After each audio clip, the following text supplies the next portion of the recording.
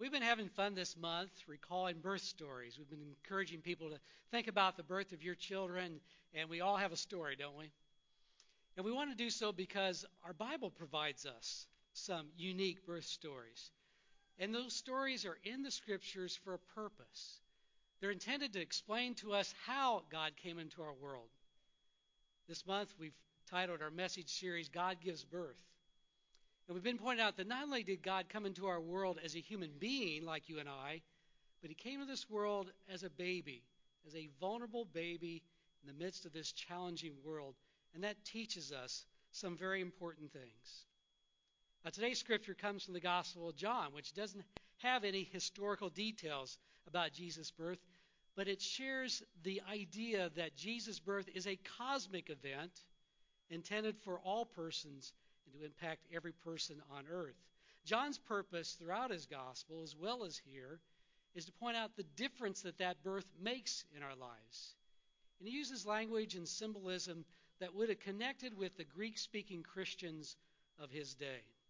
Let me share with you from the first chapter of the Gospel of John. In the beginning was the Word, and the Word was with God, and the Word was God. He was in the beginning with God. All things came into being through him, and without him not one thing came into being.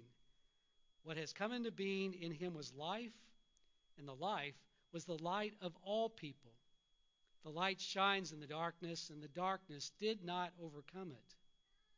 He was in the world, and the world came into being through him, yet the world did not know him. He came to what was his own, and his own people did not accept him. But to all who received him, who believed in his name, he gave power to become children of God, who were born not of blood, nor of the will of the flesh, nor of the will of man, but of God. Well, God coming into our world as a baby does teach us a number of things. We've talked this month about how babies, when they come, they change everything. Cause us to change our lifestyle and to create new priorities. We've also talked about how babies, in some miraculous ways, brings people together. We talked about how that first Christmas, that Christ child, brought together so many people, Joseph and Mary, to become that special family that ushered in the Son of God safely into this world. Mary and her cousin Elizabeth, who lived miles apart and were so different in ages, and yet their births coincided. And some 30 years later, John the Baptist would baptize Jesus. And then also, he brings together the lowly shepherds and the wealthy magi from the east to declare that this child is for all persons of all stations in life, in all places in the world. Babies do bring us together. But I want to talk tonight about how babies define us, how they change us to the point that we see ourselves differently.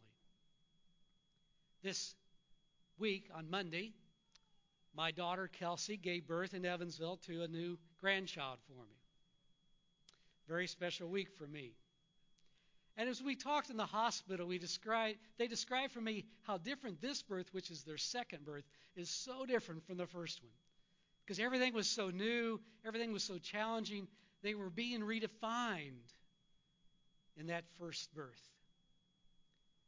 Because of that, they had a lot of nervousness. And babies do that to us, don't they? They do redefine us. Not only do we have all that new responsibility, but we also begin to see ourselves differently. We feel grown up in a new way. And we now have the responsibility of shaping a life. And not only do those babies redefine parents, do you remember that? You remember that feeling? All those insecurities that came? And if you've been a parent for very long, you know that babies not only redefine you, but as a parent, you find yourself doing those things that you promised that you'd never do that your parents did to you, right? They expose all of our insecurities. And babies not only redefine parents, they also change those of us who become grandparents and now have that fun of spoiling those kids. They create aunts and uncles who love going out and buying all those new clothes. And they even redefine big brothers and sisters who now have to share in a way they did not do before. And I want to suggest to you that the Christ child came to redefine us as well. The scripture alludes to it. It says, "But to all who received him, who believed in his name, he gave power to become children of God." He gave power to become children of God. Think of a time when you were pleased to be somebody's child. Maybe it was when your parents shared something that they were proud about you. Maybe it was when someone was talking about your parents and sharing their reputation. I've had people here in Noblesville that knew my father from work and had good things to say, which certainly brought a lot of pride.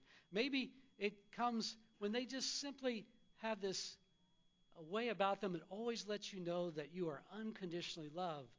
Or maybe you experienced that when you celebrated their life at their funeral and you lifted up all the traits and values they've passed on you and given you that legacy. For some of us, it happens with people besides our parents. I remember Rod and Mary Housewald, people from my congregation that I served for some 16 years. They had, in my mind, the healthiest family I've ever known. They had 3 wonderful children they had a great relationship with, had good relationships with their grandchildren, their great-grandchildren, and yet they still had lots of love beyond that. They treated my own children like their grandchildren. And Ron Housewell was this tall person who was strong yet full of compassion. I used to love how he'd come up beside me and he'd stick his arm around my shoulder and say, "How's Jerry doing?" And when we asked that question, he was looking for a genuine answer. He didn't want any of this fine stuff. He wanted to know how you were really doing. I felt honored to be part of their extended family. So hold that feeling for just a little bit. And recall those times in our lives when sometimes life challenges us to the point that something new describes us and perhaps even defines us. If you struggle with alcohol or any kind of addiction, you know what I'm talking about. If you're still struggling with that addiction, then not only does that describe you, but it defines you. It controls you. If you've lost someone to suicide or a child way too soon, or you're recently widowed, then you might right now feel defined by that loss. Because that piece of you now is missing that's been such a big part of your life for so long. If you're the parent of a child that's got developmental needs or has struggled with a major illness for some time, it's taken so much time and energy that it has not only described you, but it has defined you.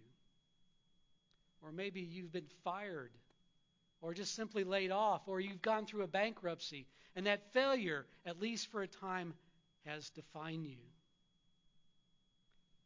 In my own life, my mother, in my early elementary years, attempted suicide.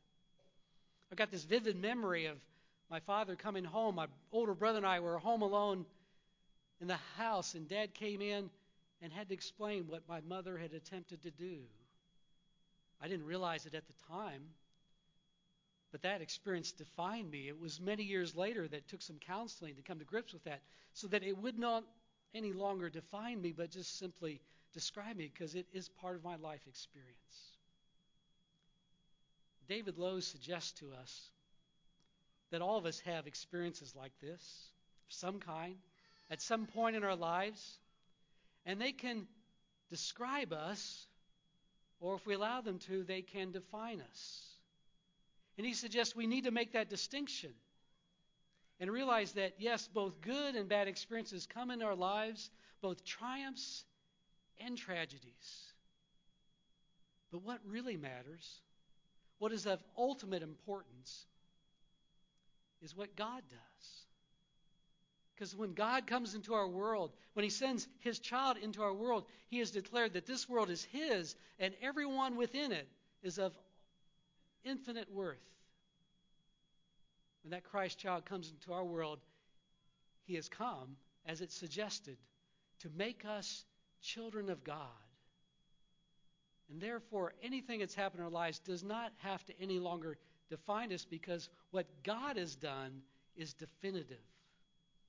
Yes, they will always describe us. It's part of our life experience. But it doesn't have to define us. So this Christmas, I hope that you'll let God give you a gift. Remember the scripture. Memorize it if you will. Look it up. Write it down. Put it on your mirror. Make it your mantra, whatever it takes. Would you repeat it with me today? But to all who received him, who believed in his name, he gave power to become children of God. Through this child, God has made us his children. Through this baby, we are all children of God. Let's pause and pray for the light that we will share with one another in just a little bit. Let us pray. Let us be still in the darkness of our sacred space. Let us feel the warmth of our community, knowing we are not alone. For in the quiet shadow is the glow of life within all.